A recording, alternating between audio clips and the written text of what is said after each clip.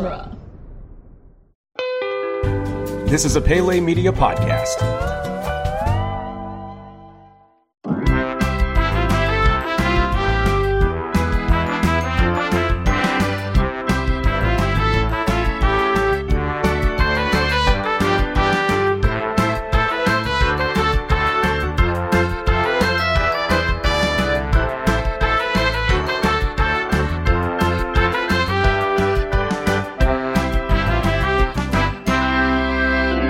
Welcome to Theme Park This, the podcast that asks the question, what is that up in the sky? Is it a bird? A plane? Is it a 6-passenger cart that's come loose from a track on a roller coaster? Oh, no. I'm Kyle.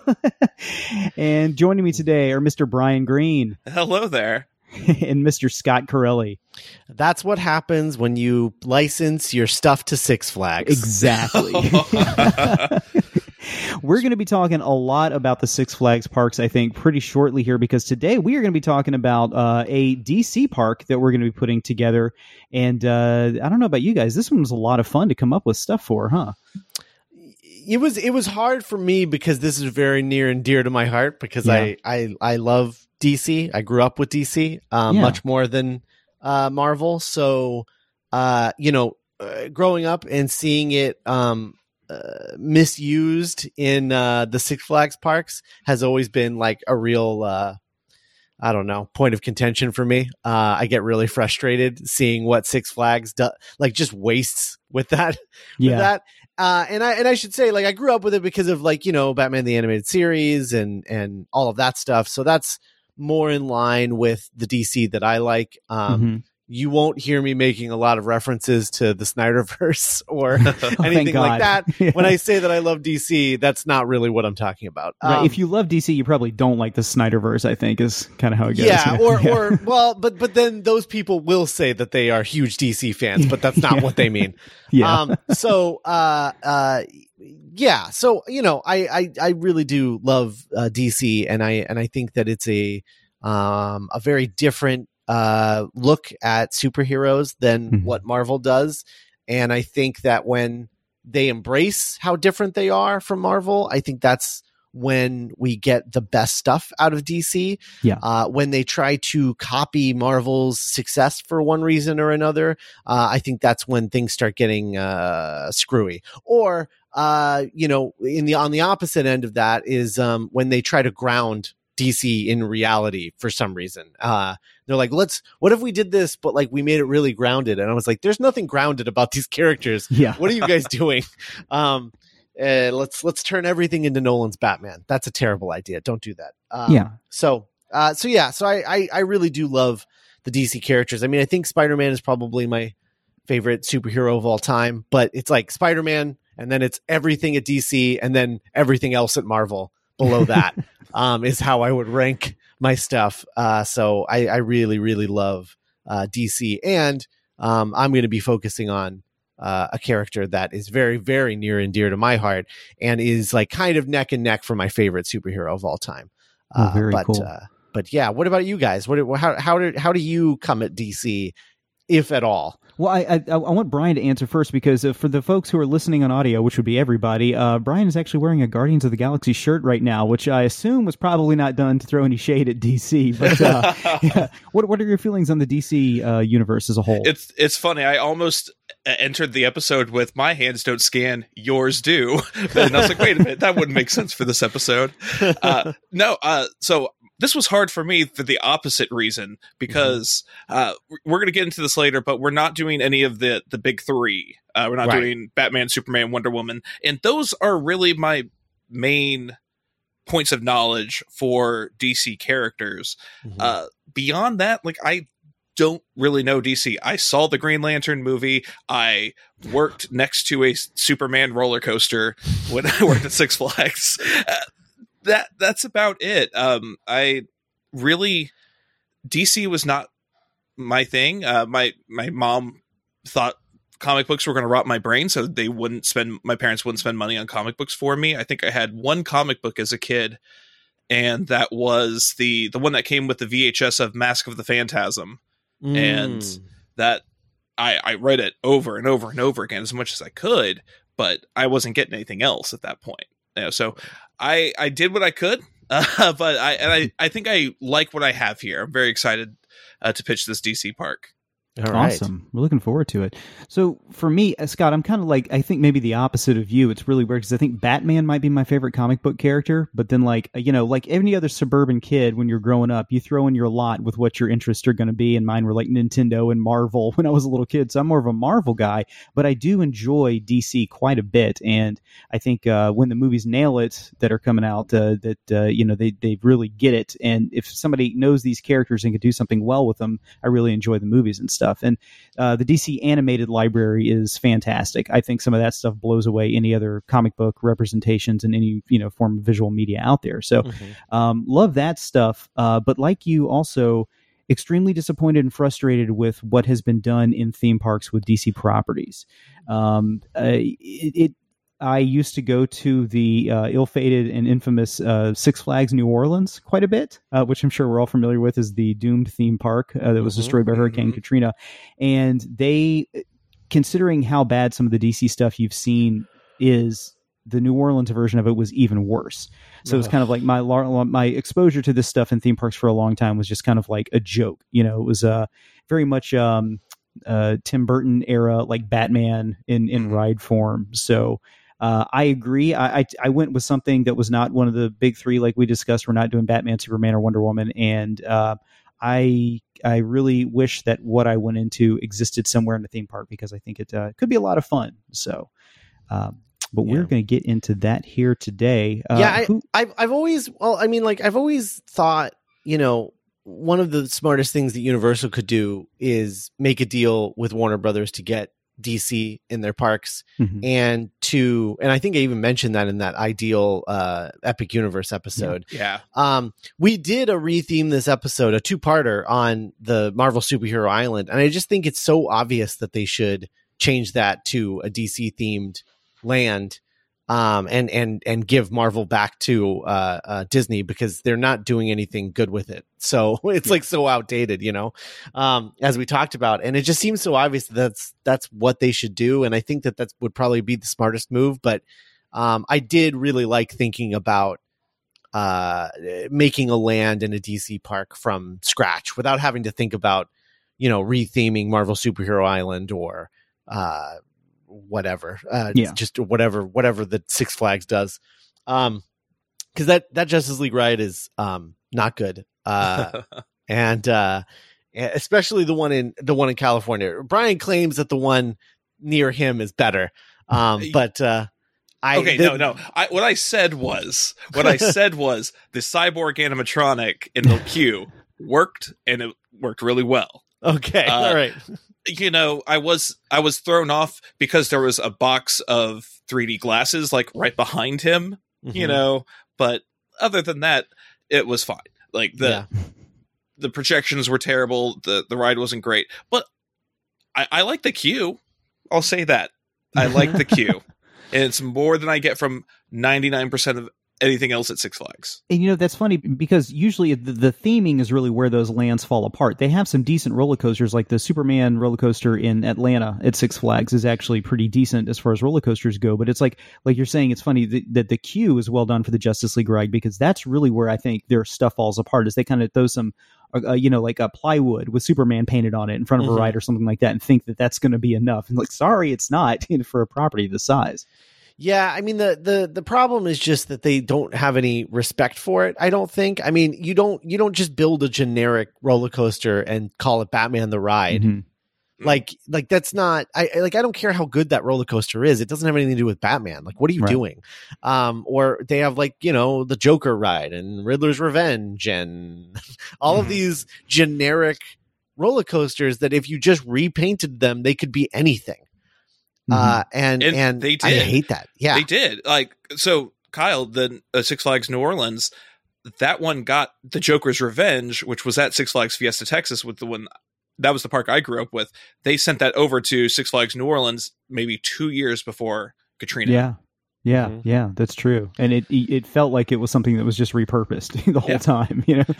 And now Six Flags Fiesta Texas has a Batman the Ride, I think from New Orleans, but now it's just called Titan or Goliath or something like that. You know. I would have thought it'd be called like Tetanus Trap or something like that. Which is ridiculous because we have that Batman the Ride at Fiesta Texas, but SeaWorld in San Antonio has the Great White, which is the exact same coaster, just a mirror image of itself. Wow, interesting. Yeah, see, this is why I can't like get into coasters very much. Is because there's so many clones. That it's you know, and people like will get excited about a clone being built somewhere because they're like, oh, I've ridden that over there and now it's closer to me, so like that's really exciting. I was like, what is exciting about that? That's not exciting. I just I have trouble with coasters because like as fun as they are to ride, like, and they are, I can't really like get pumped about like a new roller coaster or anything like that because it's just another, if it's not themed, like I don't really care. Right. I don't know because they're all sort of the same. Like it's I don't know. And I'm sure there are like coaster heads that are listening to this that are like wanting to gouge out their eyes listening to me talk about coasters and how generic I find most of them. But you know, give me Revenge of the Mummy over I don't know, Batman the Ride any day. yeah, I'll take it. Well, I think that what you're saying there kind of does speak to the source of the concept of the show in general. Is we're not really talking about different roller coasters and how they're cool and they go upside down. We're talking about the actual theming that goes. Yeah.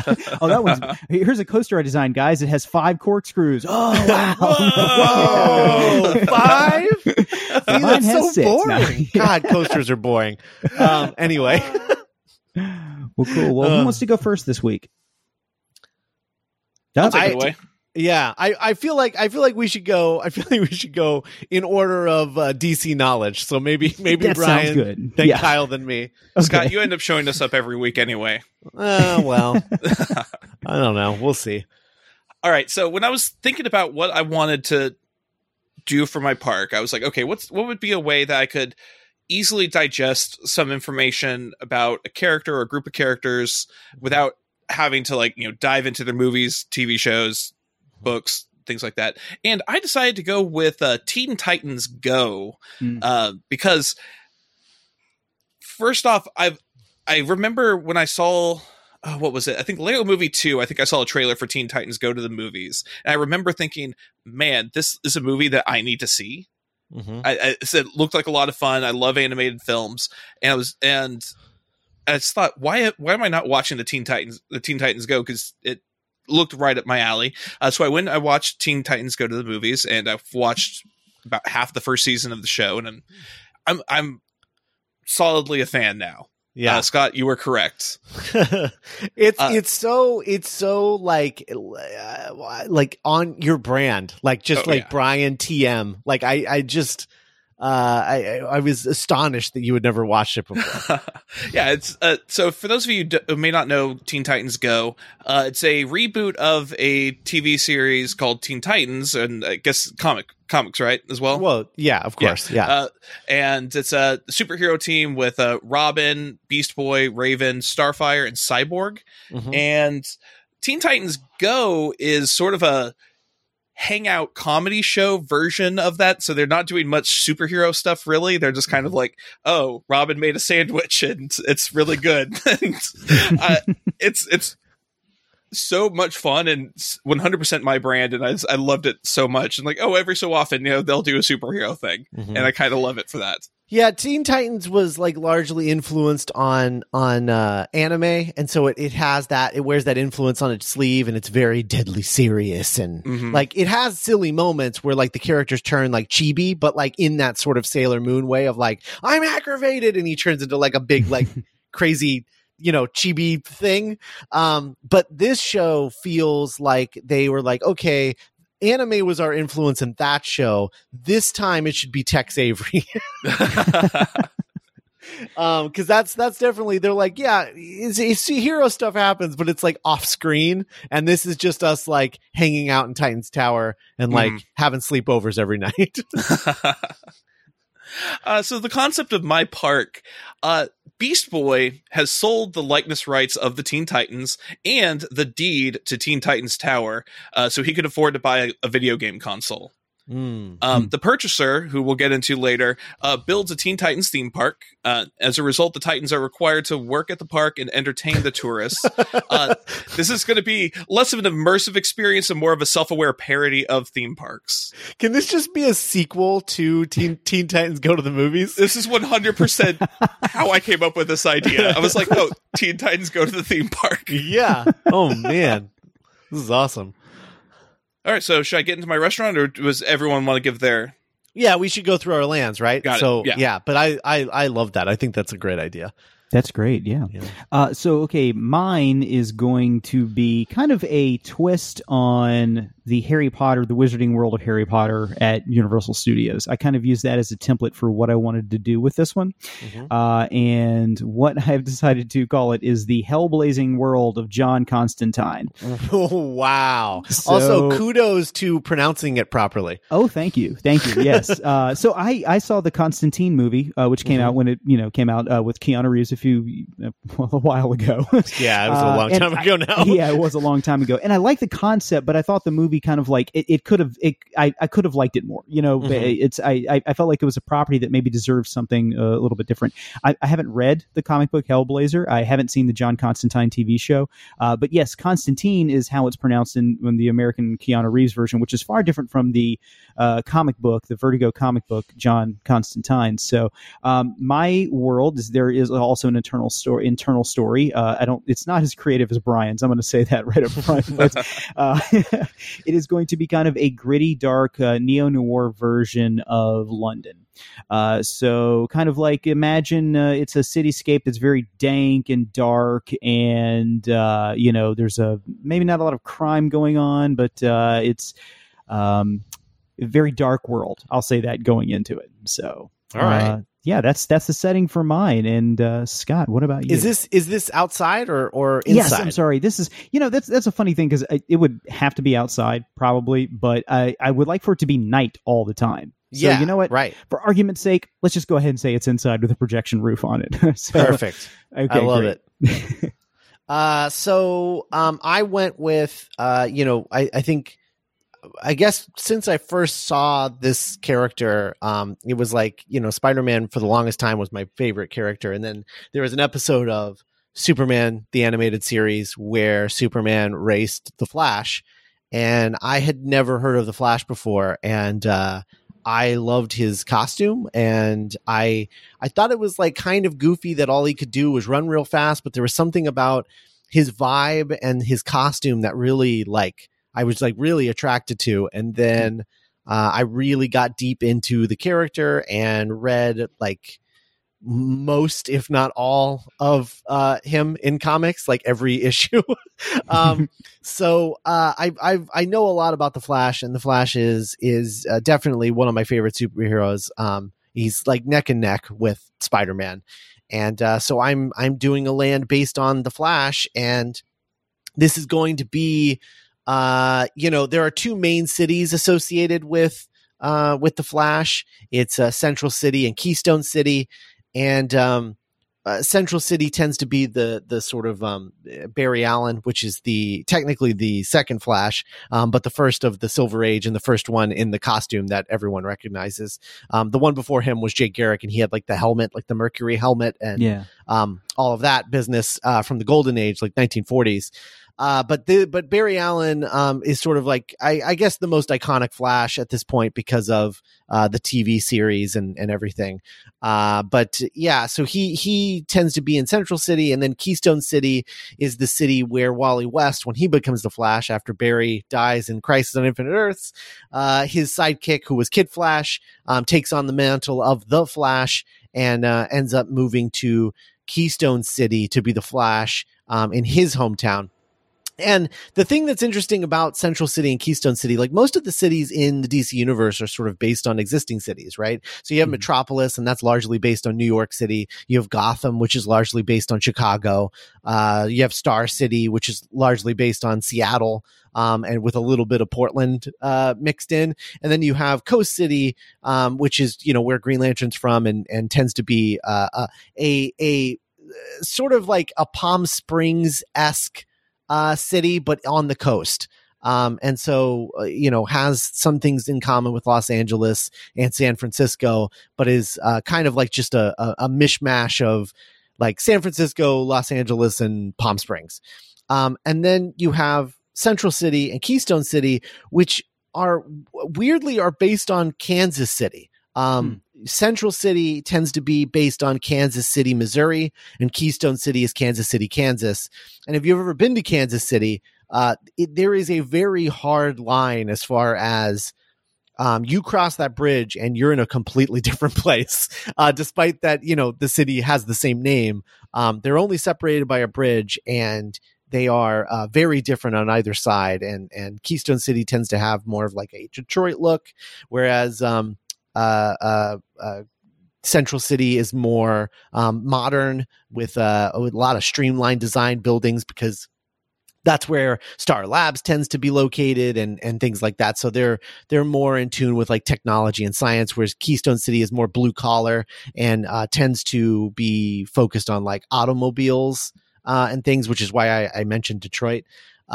So with this park, I decided to go with Central City because I find the idea of a theme park that is based on a very streamlined looking city more aesthetically interesting to me than just like another kind of Main Street looking blue collar neighborhood.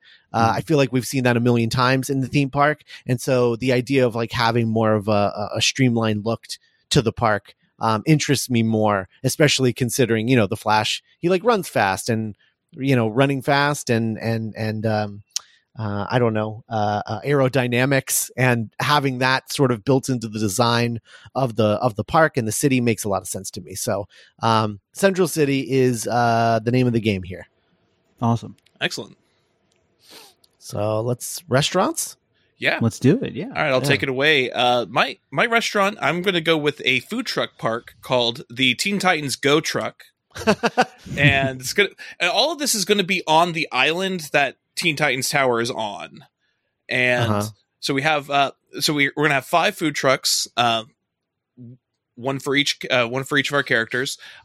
Robin's truck is going to sell the Po' Boy Wonder. It's a Po' Boy sandwich. Mm-hmm. We have Beast Boy's Veggie Dog, since he is a vegetarian. We have Cyborg's 50-50 pizza. It's a personal pizza with half cheese, half pepperoni. We have Starfire shakes. They're like the crazy shakes with like sprinkles and cake and all that on it. Perfect. I don't have something for Raven yet. I couldn't figure out something for Raven, so I was hoping Scott or Kyle, you could help me out with this. It's black coffee. Okay, there we go. Come on. Sold. It's a coffee cart. That's what her thing is. All right. Yeah. Good enough. Love it. Right. Yeah, Love no, that's great. Truck. Teen Titans to go. Very clever. Very clever. Okay, so for mine, I'm going to be doing the Oblivion Bar, which is a bar that John Constantine visits, and I believe the headquarters for a group called Night Force, but I don't know. So the Oblivion Bar in the DC universe is an interdimensional bar that's run by mythical creatures and demons, and it's not in our plane of existence. So to get to the Oblivion Bar, you kind of have to access it through secret doors. So my idea here is you might go down an alleyway, and it might look like a door to like the Chinese restaurant or something like that. And you open it up, and all of a sudden you walk into a bar that is inhabited by demons and creatures like that. Of course, there would be a lot of face characters walking around in this bar. So it's interesting because the Oblivion Bar, in my mind, when I was reading about it, kind of seemed like this crazy, zany, kind of like a Doctor Strange type place, but it's really always kind of depicted as a very high-end, like whiskey bar in the universe. So I'm kind of thinking like a very, almost like something you'd see at like a high-end hotel with like billiards tables and stuff like that too. So since it's kind of a mystical bar, I was thinking that maybe there could be something like, we have face characters walking around that aren't human, demons, stuff like that, that maybe the billiards game could be enchanted as well. So you might go up to the table with one of your friends while you're having a drink and play a game, and maybe the 8-ball is made so that it would spin faster across the table, or maybe some of the balls would take curves and stuff like that. which I thought would be interesting. So you can also eat in the Oblivion Bar. And one thing I'm thinking was something that I had heard about a long time ago that was developed for Harry Potter in Orlando that did not pan out. Which was an idea where you would sit down at a table and somebody would, you'd have a plate in front of you and they would put I guess like a serving tray on top of it. And when they would lift it up, food would be there. And the idea was this food would be coming up from underneath the floor. And the problem is that the people couldn't get the serving tray off the top fast enough. So sometimes the food would come up too fast and smash all over the top of the tray. So in this idea, they perfected that. So, okay. Nice. Yeah. So kind of some fun stuff like that in there. We put our best scientists at work on this. We did. Yes. If we can have a giant screen over the top of this, it makes it look like night all the time. I figure they could probably perfect that technology as well. So, so yeah, that is the Oblivion Bar, and I'm thinking it'd be pretty big because one of the ideas I have in the Hellblazing world is that there are a lot of secret doors around the area, which will go into my next attraction as well. So if this is a pretty big one, maybe you could access it through several different doors inside of shops and alleyways and stuff like that. So the Oblivion Bar, that is where people would eat in the Hellblazing world. Scott, what about you? Where are people going to be eating in Flashland? So the reason that I think I love the Flash so much, and the reason why it's sort of the epitome of my my DC fandom is the thing that I love about DC is the sense of legacy that it has. Whereas Marvel doesn't really do that. Marvel, I think now, Marvel does the Simpsons thing where it sort of moves the timeline of where the stories begin. And now I believe everything in the Marvel universe happened post 9/11. That's like the continuity in the comics now. Because if Spider-Man starts a year after the Avengers are formed, then or like I think a year after Fantastic Four is formed or something like that, and he's in his mid-20s, he's like 25 or 26 in comics forever, then you go backwards and he started when he was 15, and it was like 10 years ago, and that was like post 9/11. So the Marvel tends to do that where they kind of keep the same heroes, and they do add some to like the roster, and you get younger heroes like Miles and Miss Marvel and things like that, but they don't do a lot in the way of like sidekicks and stuff like that. And even when they do, they become their own heroes, and then the older hero doesn't age or leave the role really. And so the thing that I love about DC is that you have a lot of sidekicks, and then the sidekicks become the main hero, and then they end up having a sidekick, and that sidekick becomes the main hero. And the Flash has probably the greatest legacy of all of them. And so I wanted to focus on that. And the thing that I love about Central City as a place is that they love the Flash. They love the Flash. And there is a Flash Day every year where they celebrate the Flash and all of the things that he's done for the city. There is a Flash museum in Central City that is dedicated to the Flash. And I want my land to be perpetually Flash Day. And so what I have here for the restaurant is actually going to be a series of booths, which is funny that you said the food trucks. But this is going to be a series of booths on Flash Day called the Flash Family Fast Food Fair. And each booth is dedicated to like a different Flash. So you've got the Barry Allen Flash, you've got the Golden Age Flash, Jay Garrick, you've got Wally West, you've got Wally West 2, you've got Bart Allen, Impulse, you've got Max Mercury, Jesse Quick, and they each have booths, and each one has like its own sort of menu, like whether that's tacos or burgers or whatever. And so it's like a lot of different stuff, but it's all designed to sort of be like a what are those called? Like a farmer's market kind of, kind of like a farmer's market sort of situation. So, and it's all designed to be, Flash Day. So Yeah. Can I get a lightning bolt stamped onto my burger bun? I think every food you get has a lightning bolt stamped on it. Excellent. Yeah.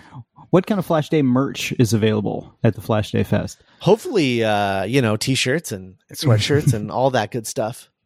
I love that. I want one that says every day is Flash Day. Yeah, every day is Flash Day. Yeah. Very cool. So attraction time. Brian, what is going to be going on with Teen Titans Go? So with Teen Titans Go, Teen Titans are going to go to school. It's going to be an indoor interactive show where kids in the audience are pulled up on stage to learn how to be a superhero. It's going to be sort of a mixture of the Jedi Academy and the wand ceremony and Turtle Talk with Crush. Oh. So I'm thinking it's going to be accomplished with a mixture of live actors, projected animated characters, and a couple of animatronics. Robin and Cyborg are going to be there as animatronics. We're also going to have a very over the top, like, costumed character for, I believe we're going to do that with Starfire. I think she's going to be kind of over the top, like, actress who's going to kind of like lead the children where they need to go. These kids are going to be doing superhero training. So they're going to, they're going to try out different superpowers. And it's going to be sort of a special effects stage where things will happen. There will be pyrotechnics. There will be there's a trapdoor that will be a portal that will make someone fall through it. One of our actors, not one of the children, obviously. But yeah, it's going to be hosted by Robin, though, and he's going to be leading all these kids and teaching them how to be superheroes. That sounds adorable. Right? Now, will he be masquerading as his teacher character from the Teen Titans Go episode Permanent Record? Absolutely, he will be. Okay, good. But one thing I do would like is Beast Boy. I'm imagining he's going to be projected onto a screen because he does transform into any animal he wants to. I just imagine bringing one kid up and having them, okay, you're going to transform into a lion, and he's going to try to transform into a lion, and obviously a kid can't do that, and it's be like, oh, this poor kid. Like, okay, well, we're going to have you try doing something else then, because obviously you can't have a kid do that even with special effects. Not going to embarrass the kid too much, though. So, Kyle, what do we got? Yeah, so the attraction in the hellblazing world of John Constantine is going to be called Where is John? So the idea behind this entire area is that John Constantine is missing. You've come to this land, and one of the first things you see when you walk in is just a message scrawled in blood on the side of a building that says, Where is John? So when you check into the land, and I'm assuming it's got some sort of check-in systems, and it seems like that's how all theme parks are going to be going for the future with the controlled crowds, you're going to have an app on your phone. And when you're walking around or shopping or something like that, all of a sudden you might get a vibration on your phone and pick it up, and the app will alert you that there is a clue nearby. What this is an interactive detective game that would revolve around the premise that John Constantine is missing and that you're trying to figure out where he is. So you've been imbued with some sort of mystical power, as John Constantine would have, and you're on a metaphysical detective hunt. So you would maybe walk down an alleyway and find an overturned trash can covered in blood or something like that. And then through the trash can, you might find some sort of clue that would lead you to another clue. So the game would have guests going around the entire park area trying to solve this riddle, and they could be, it would probably be developed so that no two people are on the same track at the same time or going after the same clue at the same time. So it could be controlled to make sure that you're not crossing over with anybody else to see what the results of this are. But the eventual end to the whole thing would bring you into one of these hidden rooms that I talked about, kind of like how the hidden door to the Oblivion Bar would be on the side of something. You might walk into an alleyway, and then bricks might start moving and open up, and then you walk into a room where you encounter a vampire.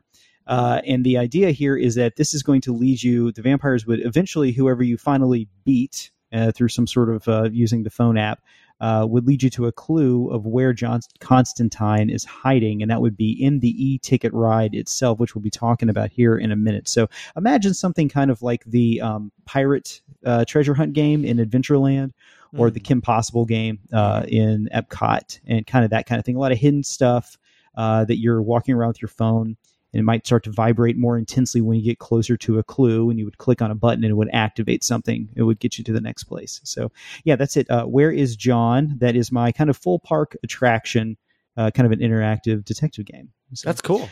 Thank you. Scott, tell us about your Flash attraction. So, as I stated earlier, Central City is celebrating Flash Day. And of course, you can't have a proper Flash Day without a Flash Legacy Parade. And so what we have here is a series of floats and mascot costumes that are going to be depicting like major points in the Flash sort of history.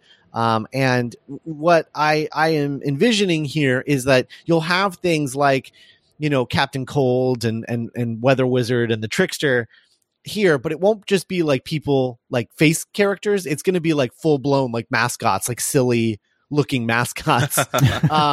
And so like the Flash is kind of like a silly looking mascot, and the floats are these really intricate floats because this parade is never going to change. It's always going to be this parade. They might like update some of the effects here and there as it goes along, but I'm picturing this being like I don't know, like a 2 to 3 times daily parade about the legacy of the Flash. And so you have floats that depict, like Showcase number 4, his first appearance and his origin story. And you get like the Flash of Two Worlds, which is the first time that he met Jay Garrick, and it's a very famous cover where they're both racing to the same woman who is going to get hit by a brick wall. And that's falling over. And you have the first time the Rogues teamed up, which is, the Flash's Rogues gallery of villains. Maybe some first appearances with some of his villains and things like that. And then maybe some of the sillier stories like the Flash number 115, the day Flash weighed 1,000 pounds, or 133, the plight of the puppet Flash. Or 177, when the Flash just had a swelled up head, because the Trickster shot him with a gun that swelled his head up really big. Stuff like that. And I just think this could be like a really fun way to make a parade that isn't meant to be changed out very often, not meant to be seasonal, and so you could have really intricate floats that I think you could just continue to improve upon and improve the effects on. But I do want it to feel like an in-universe parade. And so it's not the Flash on these floats. It's not the villains on these floats. They are mascots depicting those characters. And I just think that would be a really fun thing to stand and watch. Yeah, it would be. And it'd also do a really good job of kind of telling the story of the Flash to the guests that might not be very familiar with it. It's kind of like, hey, bingo. You got it, Kyle. Exactly.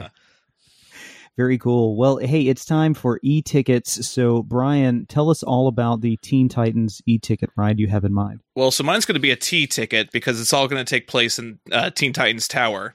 If you don't know the show, the tower is just a big giant T. It's a building that's shaped like a T. And one of my favorite things, most of my favorite rides, I find I really like it when a ride is entirely contained inside of the thing that you're looking at. There is no hidden show building behind it. It's not, there's nothing behind it. So I love Tower of Terror. I love Spaceship Earth. Where everything takes place in the thing that you're looking at from the outside. So this entire ride is going to be encased in Teen Titans Tower. The pre-show, riders are told that they're going to be riding through an exhibit honoring the Teen Titans. And at the end, the Teen Titans will be introducing a new member of their team. So your ride vehicle, you're going to get into your ride vehicle. It's seated 4 riders across. The vehicle is going to be shaped like about 3/4 of a sphere. It's going to be a trackless vehicle, but you're not going to know that at first. You're actually going to go up a large spiral ramp going all the way up the center part of Teen Titans Tower.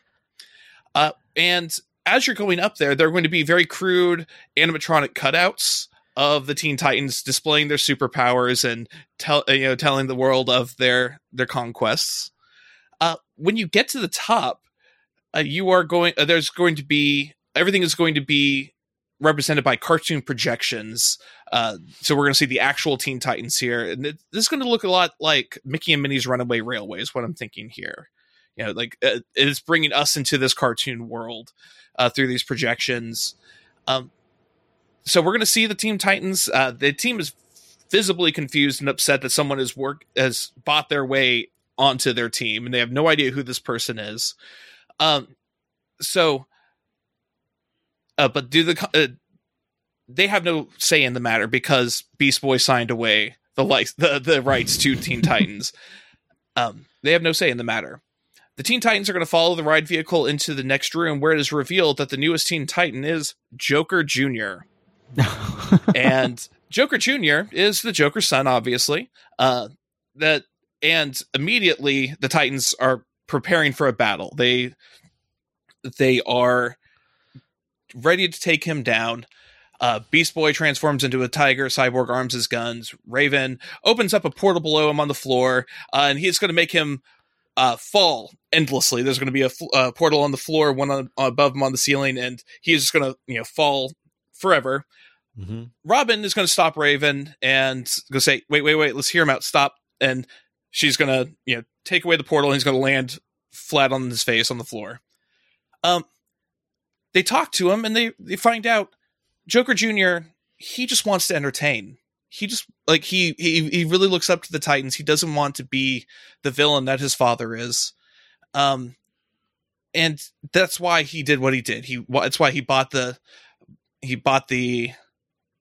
Teen Titans Tower. He built the theme park because he wants to honor the Titans. He wants to be part of that team, part of that group. And he also wants to entertain at the same time. So the Teen Titans are welcome their new friend. They tell him, we really can't have a new member, but we can be friends. You can hang out with us. So they have a pizza party. The ride vehicle is backing away from the group. When Robin asks Raven, wait, did you close all the portals? The entire team is going to look directly at the ride vehicle, and the ride vehicle is going to drop through the center of the spiral ramp that went up, and Cyborg through projections will fly down, catch the car, and lower you to safety. Oh, that's so cool! Nice. So it's a very different take on the kind of the drop tower type thing. Yeah, yeah, that's good. Thank you. Yeah. That's my T ticket. Nice. I love it. That's great. What do you got for us, Kyle? So my e-ticket is going to be The House of Mystery. I knew this was coming. Did you? Okay. Yeah. I was like, yeah, if you're doing Constantine, there's no way that you're not doing House of Mystery as the e-ticket. So yeah. Oh yeah. So the House of Mystery is the headquarters for Justice League Dark. And I don't know a whole lot about Justice League Dark, but they look pretty cool. And so that's like their base of operations. And imagine this ride, the Haunted Mansion crossed with Men in Black Alien Attack. So, ride will start off the same phone you've been using to find clues around the land to find out where John Constantine is. You get a text saying, hey, meet at the magic shop. So you and your party will go over to the magic shop where a door will open and an animatronic, Zatanna, is that how you pronounce her name? Zatanna, thank you, is going to say that she needs your help to find John Constantine. And I have to say that some of the stuff I talked about previously, I think, has been in the Hellblazer spirit. It's been kind of an adult park type thing. I really couldn't make this ride work in a way that wasn't a little bit more family friendly. So if things go into a little bit into a silly land here, it's a theme park. You're supposed to have fun. So Zatanna tells you that you have to go to the House of Mystery to find John because that's where she believes he has been taken and is being held captive. So she opens up the back door of the shop, and then it's all of a sudden, instead of being in London anymore, you're in another place entirely because the House of Mystery exists on a plane of existence that is not Earth. So it kind of exists in Earth at the same time as well. I don't want to get into all that. It's crazy. Read the Wikipedia for it. So you and your guests will make your way over to the House of Mystery and board a trackless system that will take you through the house where you have to attack vampires and demons and all sorts of mystical beings that have taken over the House of Mystery. So eventually you work your way through the house, attacking everything, and you find out that the cane yes, that Cain of Cain and Abel, who is the sire of all vampires, has taken John captive in the top of the house.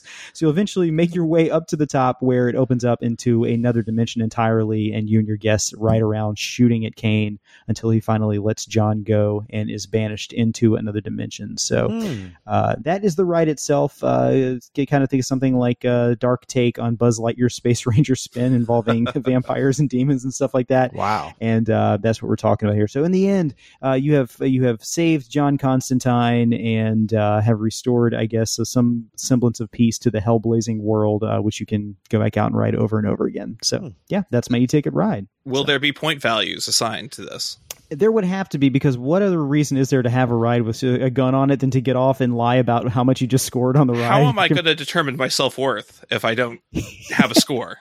Exactly. Yeah. Just, ask everybody else first, see what they got, and then add like 1,000 more onto yours and be like, oh man, you guys just aren't as good as me today. So that's what I do. So Scott, tell us about your e-ticket for The Flash. So this is a ride that is called The Flash Rogue's Revenge. It is. It takes place within the Flash Museum tour. This is Flash Day, of course. So the Flash Museum is having a full blown tour for everyone who visits Central City on Flash Day, and it will be an Omnimover attraction where so you get in the Omnimover and move your way through this museum tour with like a guide sort of speaking to you as you see like these attractions about the Flash history and the history of his villains and things like that. The main things that you learn in the beginning of this ride, and this could be like on the Omnimover part, or this could be in line to get on the Omnimover part. I think that you could probably use the line for some of this exposition, but you do need to learn about a few things. You need to learn about the Cosmic Treadmill, which is a contraption that Barry Allen built because the first time that he ran so fast, he breached the time barrier. It was incredibly painful and difficult to control.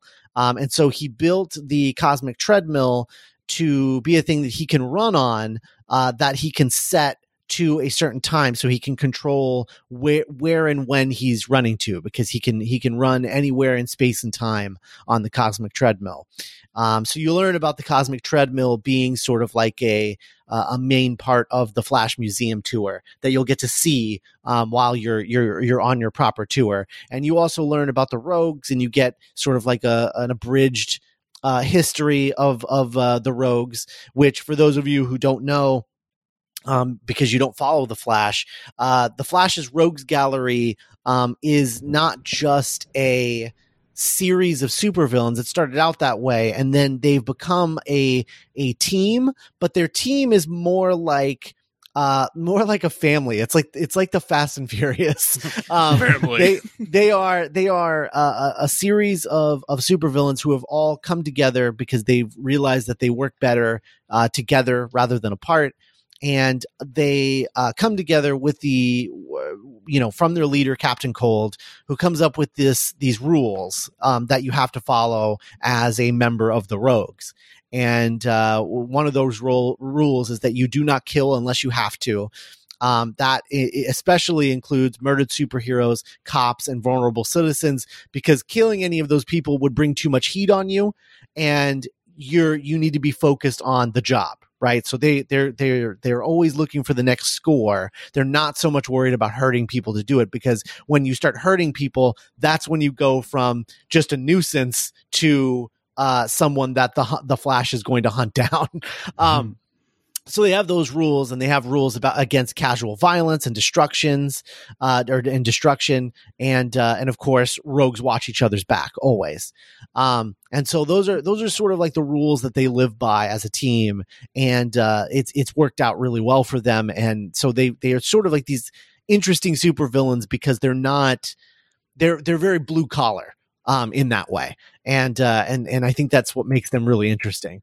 But yeah, so you learn about all of these things and about, the rogues and their history and the types of weapons they have. And as you learn, the weapons are actually in the Flash Museum, because the rogues, of course, are all in Iron Heights Penitentiary at the moment. But they do have all of their weapons on display during the tour. And, but of course, as you're going through, this exposition is interrupted by a news report that the rogues have broken out of Iron Heights Penitentiary, and but on Flash Day of all things, just a horrible thing, and so. It takes over again, after the news report, and your tour continues, or I should say begins. So you board your Omnimover vehicle and you start going about your tour. You end up in a room that prominently displays the rogue weapons, like Captain Cold's ice gun and Weather Wizard's weather wand, heat waves, heat gun, some of the tricksters pranks and things, like his shoes that he wears that allows him to walk on air, things like that, and of course the Mirror Master's mirror gun. And so all of these things are prominently displayed. And now here, the first cool part about this ride is that, of course, the rogues are going to break into the Flash Museum to steal their weapons back. And so the thing that's cool about this is the way that, in my mind, the way that we have this designed is that you're on an Omnimover. And like the Haunted Mansion Doom buggies, there's lots of them, right? One right after the other, constantly moving. And what happens is that as you begin your tour, the Omnimovers split off into rooms that are all identical and are showing the rogue weapons, right? Except in each room, and there's going to be 5 different rooms. In each room, you get a different rogue who breaks out the weapons, so that, in one room, the Weather Wizard breaks out his weather wand and he makes it storm in the room. In another one, Captain Cold steals his ice gun and freezes the room. And so you're going to get a different effect every time you ride this ride. Well, I mean, like up to 5 times, but there's going to be different effects in this room. And I think this is like the first like really cool thing, but you're still on this Omnimover ride, and the rogues, whichever room you are in, you move into the next one. All of the rogues are here now. They all have their weapons, and they are planning on taking you hostage. But of course, the Flash shows up to stop them. But the thing that he's noticing about the rogues is they're not acting like they normally do. And he's trying to reason with them. They're not being reasoned with, which is very much not in line with their characters at all. They're not going to put, harmless, theme park guests in danger. Like, that's just not what they do, because it's going to bring too much heat on them. And, he's fighting with the rogues and everything. And then he realizes that he thinks that they are being possessed by someone. And then the wall tears down and Gorilla Grodd shows up, and he has been controlling the rogues to break into the museum as a distraction, because he and his partner, the Reverse Flash, Eobard Thawne, are there to actually steal and use the Cosmic Treadmill. Because Reverse Flash wants to go back in time and stop the Flash from ever existing. And so he wants to stop the legacy of the Flash, and he wants to do it on Flash Day. And what happens is, at this point, Gorilla Grodd Gorilla Grodd, of course, has telepathy. He can both control other people, but he also has he has telepathy and also telekinesis. And so he uses telekinesis to rip your Omnimover ride vehicle off its track. And you learn at this point that it was a trackless dark ride this whole time. You've just been on a track up until this point. He rips it off and starts sort of like throwing you around the room, while the rogues are starting to snap out of like their being possessed by Gorilla Grodd. what happens at this point is that the Reverse Flash gets on the cosmic treadmill, reveals that he was also using Gorilla Grodd to get all of this happening, and that Gorilla Grodd thought the reason that they were going to use the cosmic treadmill was to Gorilla Grodd, of course, is from a secret land called Gorilla City that is all intelligent gorillas, and he thought that he was going to go back in time and change it so that Gorilla City was their world, and then there was just like a human city, like just reverse the power dynamic, I guess. And of course, he reveals to the Flash what he's planning on doing on the cosmic treadmill, which Gorilla Grodd has never heard of before, and was like, that's not the plan. And then, of course, he gets taken out by the Flash, but now you are loose on this Omnimover ride. The Eobard Thawne gets onto the cosmic treadmill, and he takes you as a hostage, and the Flash has to chase after you. And so you're going through time through the Speed Force, while like being chased by the Flash and pushed by Eobard Thawne. And you're in this, and I'm picturing this to be sort of like you get pushed into like this tunnel of Speed Force energy, and so it's just like this like yellow and red sort of streaks all around you with like a wind tunnel kind of effect.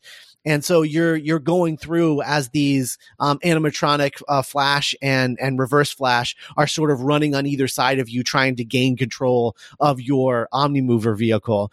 Eventually you make it back to another portion of the Flash Museum. The Rogues have snapped completely out of it, and realizing that they have been had by Gorilla Grodd and ultimately the Reverse Flash, they team up with the Flash to defeat Eobard Thawne and save you, and then escape. And that's the ride. I feel like Chidi right now in The Good Place when he sees Jeremy Bearimy and he's the dot on the eye. That broke me. When you said that the Omnimover moves out of the line, that broke me. Yeah, Scott. gets pulled off its track. Yeah, I love it. That's fantastic. I mean, the idea is that it's supposed to trick you into thinking this is just an Omnimover ride, and then gets a lot more intense as it goes along. I really want the effect of the Speed Force to almost feel like a horizontal drop ride, if that makes any sense. Mm-hmm. Like, I wanted to recreate the feeling that you get in like Tower of Terror on a drop ride, but except you're being pushed forward and backwards, you know? And because it's just something I've never seen before, and if you're going to be in the Flash, I wanted to have that feeling, I think. Mm-hmm. So yeah, that's so cool.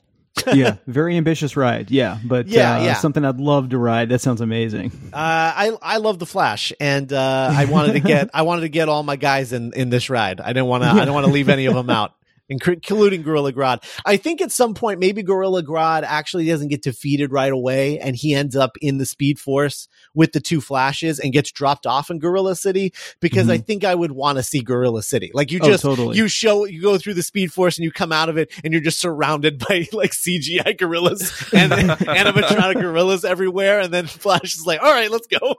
I think no time to discuss that. We're out of here. Yeah, right.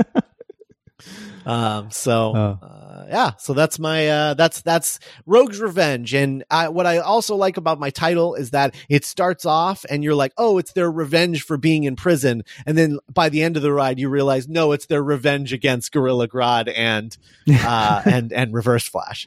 So double meaning. Has a cool double meaning. Yeah. So very anyway, cool. So that's my Flash Park. Happy Flash Day, everyone. Happy Flash Day every day. Every day is Flash Day. Here in Flashland. Well, I love it. I think we're going to have to come back to DC again at some point, because I think we've only scratched the surface of what we can do with the different characters in this universe. But I've had a lot of fun today discussing all these. Yeah, me too. Yeah, for sure. I do think it's funny that no matter how hard we try, it's like every other episode, Brian and I have a lot in common with our parks. What they say about great minds, you know? Yeah. Great with, quotes, you know. No, don't sell yourself short. Yeah. But I want to go to all these parks. So Yeah. Or I guess they could all be one park. They're different That's what I'm thinking, because they kind of touch on 3 different demographics there. I think Brian's is great for, young kids. I think Scott, yours appeals to, family, a wide variety of everybody. And mine's kind of like an adult park, So I think, the entire spectrum of park visitors here in what we had today. Yeah, for sure. Well, very cool. All right. Awesome. All right, folks. Well, thank you so much for joining us today on Theme Park This. Again, we have discussed it on several episodes, and if you haven't become a Patreon supporter of Dueling Genre, I suggest that you do, because we have been putting out some really great stuff over there on the Patreon. And to do that, head on over to duelinggenre.com/support, and you'll get access to our Retheme This, our Fast Pass episodes, and all sorts of other crazy stuff we come up with, as well as everything Dueling Genre has ever done. So, you get a lot of bang for your buck over there at the Dueling Genre Patreon, if I say so myself. So, wow. All right. I agree. Also, be sure to like and follow us and all that on. We have Facebook. We have a Facebook group as well. Theme Park This listeners. If you listen to our Listener Land episode and you were like, "Wait, where was this? Why didn't I get to suggest anything?" Yeah, it was there. Go to Theme Park This listeners on Facebook. We're also on Instagram. Just opened up an Instagram at Theme Park This. Same thing on Twitter at Theme Park This. Yeah, and we're always in discussion for new cool stuff to do with those social media accounts. So, as things begin to open, I think people should keep their eyes on those and follow all those. Some really cool stuff is coming eventually. So, all right, folks, we are going to say goodbye for today. Thank you so much for listening to us, and we will see you again in a couple of weeks. Bye, everybody. Bye, y'all. Bye.